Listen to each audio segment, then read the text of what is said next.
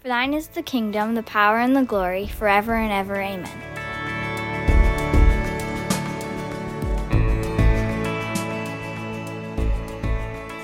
Well, it was late one night, and I had sat down on the couch and was relaxing when I heard from the bedroom, our oldest son, cry out, "Hey, Daddy, can you come here? I have something to tell you." Well, it's not something I wanted to hear. I was tired. It had been a long day. And this was now the fourth time that he wanted me to come to the room. But I got up and I started walking into the room. And as I did, I could feel that the anger was boiling. I was trying to keep myself calm. I was trying to keep myself under control. But it was really hard. I opened the door. There he was, sitting on his bed, looking at me. And I said to him, "What do you need to tell me?" So it was harsh, it was short. And for a moment, I think that he just sat there, maybe pondering whether he should say anything at all. But with great courage, he looked at me and he said, "Daddy, I just wanted to tell you that I was thinking that when I grow up, I want to be just like you." Well, my heart melted. I walked over to him, I picked him up, I hugged him, I said a few words, I laid him down, and I kissed him, and I said goodnight, and I walked out the door. And I thought to myself, as I sat back down in that chair, I wonder what kind of man he will be as he follows me. Well, as I was pondering this, once again relaxing, I heard him say, "Daddy." Well, here's the thing. The fact is that Jesus has called us to follow him. And what's different about him than me is that I tried to be a good example for my sons to follow. I made mistakes just like we all have made mistakes. I've asked for my forgiveness where I've made my mistakes, and I've tried to improve along the way. And at the end of the day, I think that our children know that I love them immensely. But Jesus says, "Come follow me." And he didn't make any mistakes.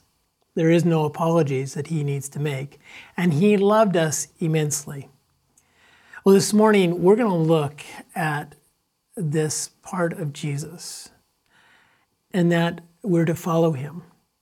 You know, Paul gets it because Paul said in Philippians chapter 2, verse 5, "You must have the same attitude that Christ Jesus had." And what was that attitude? The attitude that we see later on as we read through that beautiful poem that Paul writes about Jesus is that he came as a servant. And Matthew, he writes and he tells us basically the same thing as he quotes from Isaiah chapter 42 that talks about the servant. So let's read it this morning. Let's read these words here in Matthew chapter 12, starting in verse 15. So Matthew 12, starting in verse 15. We pick it up the story where Jesus has done a healing on the Sabbath, and the Pharisees are now after him. They want to destroy him. They want to kill him. And so we read in verse 15 these words, "But Jesus knew what they were planning, so he left the area, and many people followed him. He healed all the sick among them, but he warned them not to reveal who he was." This was a fulfillment of the prophecy. And this is the prophecy. "For look at my servant, whom I have chosen. He is my beloved, who pleases me. I will put my spirit upon him, and he will proclaim justice to the nations. He will not fight or shout or raise his voice in public. He will not crush the weakest reed or put out the flickering candle. Finally, he will cause justice to be victorious, and his name will be the hope of all the world." Well, what are we seeing here? Matthew is quoting from Isaiah 42, and this is the prophecy. And Jesus says, don't go and tell everybody. Why is that? Because this wasn't about trying to create a political platform for him to take over. But instead, it was about a servant coming because he was serving his Father. This is what we learn. We learn this. This is how we see how God sees him. First, it says that God chooses his servant. We read in that first part that God chose this servant. We read as well that he loves this servant and that he is delighted with him. So God chooses that his son would be the Savior, and he loves him, he delights in him, and we find last is that God's Spirit is upon him. What is this saying? This is saying that it's proclaiming that Jesus is a servant, the Messiah is a servant, and that there's authority that has been placed upon him. That's why at the end of Matthew, it is said that Jesus says, all authority on heaven and on earth has been given to me. This authority has been given to him. Well, now the question is how is he going to use that authority? How will this Messiah, the Savior of the world, how will he use this authority? Well, let me tell you this story. I started a new job. I was working in a grocery store. I really worked hard at getting this job. I went back many, many, many times to inquire whether I could get a job at this grocery store, and I finally got it. And the day came, I was working in the back room, and they were teaching me how to sort out the bottle and can return. And I'd probably been about 3 hours in my shift when all of a sudden I heard these two people hollering and arguing with one another. And the manager was in an argument with one of the employees. And it was really unsettling to see this and to watch this. Well, after being there for about 6 months, I realized that this manager would often do this to other employees. He would be asserting his authority. He would be demanding. He would raise his voice. He would argue with people. And the interesting thing is that people did follow what he had asked them to do, not because they respected him. So they did what he had asked them to do, not because they respected him, but because he was their supervisor. Really, in many ways, this man abused his authority that was given to him as a manager. Jesus could have done that very thing, but he didn't. Let's look at that a little bit, because it says that this servant, this is how this servant would act. The servant would not argue. He will not argue. The servant will not be raising his voice. He will not be going out to the street corner and saying, listen, you must follow me. You must do what I say. The servant wasn't there to get ahead by trampling on the broken, by overcoming the weak.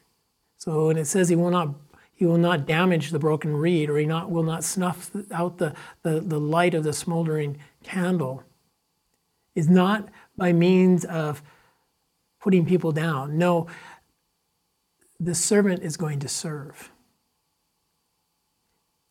He is going to do God's justice. He's going to proclaim God's justice by serving. Isn't that interesting? Because,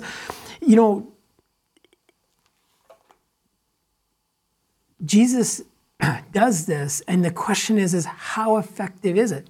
I mean, in today's world that we live in, and what we're seeing a lot of argument. We're seeing a lot of fighting. We're seeing a lot of the stronger overcoming the weak and trying to gain their position and keep their power or rise up into power.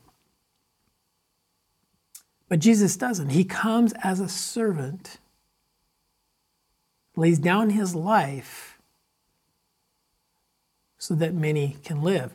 So how'd that work for him? Well, I'd say it worked pretty good. I mean, over the years, people have tried to put the church out. They've tried to jail it. They've tried to persecute it. It doesn't work. They've tried to destroy it. They've tried to kill it. And it only grows. There's got to be something to this that you and I must find ourselves engaging with. So I'll come back to Philippians chapter 2, verse 5, where again, Paul says, you must have the same attitude that Christ Jesus had. Jesus showed us the message in action. Jesus knew this, and this is what he preached, and this is what he taught, which was, you must die to yourself, that you may live. In other words, he is saying that you and I must be dealt with on the inside before the outside will change. And we must proclaim this message that the inside can change. That's the good news, that things in our lives can change and the people around us can change. We don't try to change the outside and pretend the inside is okay. If we want the outside to be right, the inside must be right. And to do that, Jesus says, proclaim the good news. You don't need to argue. You don't need to fight. You just need to proclaim the good news. If we want to see our society change, if we want to see Canada changed, then we need to see it change one person at a time. When one person comes to know Jesus and the inside begins to change, the outside will change. Their actions will change. So I think the challenge that I find is this. I don't want to stand, I don't want to argue with people, I don't want to fight with people. But I do want to be a servant like Jesus. I want to serve the people around me. I want to love them. I want to care for them. I want to proclaim the truth. And then I believe that as that happens, I will see a community transformed. I will see a province transformed. I will see a nation transformed. But I first must draw a circle around myself and say to Jesus, Jesus, work on the inside so that I can be your servant on the outside. Where are you today? Lord Jesus, help us. Oh, the days that we fall short. That you continue to love us. But Lord, help us not to be satisfied with where we are today. I pray for that burning fire inside that you produce by your Holy Spirit. To look to be a servant. To believe, oh Lord, that God, you are in control. And that by the authority that you have invested through Jesus Christ, that we can believe that our nation can be changed and transformed as we see individuals changed and transformed. Give us this vision, Lord. Help us to start in our own lives and go from there. In Jesus' name.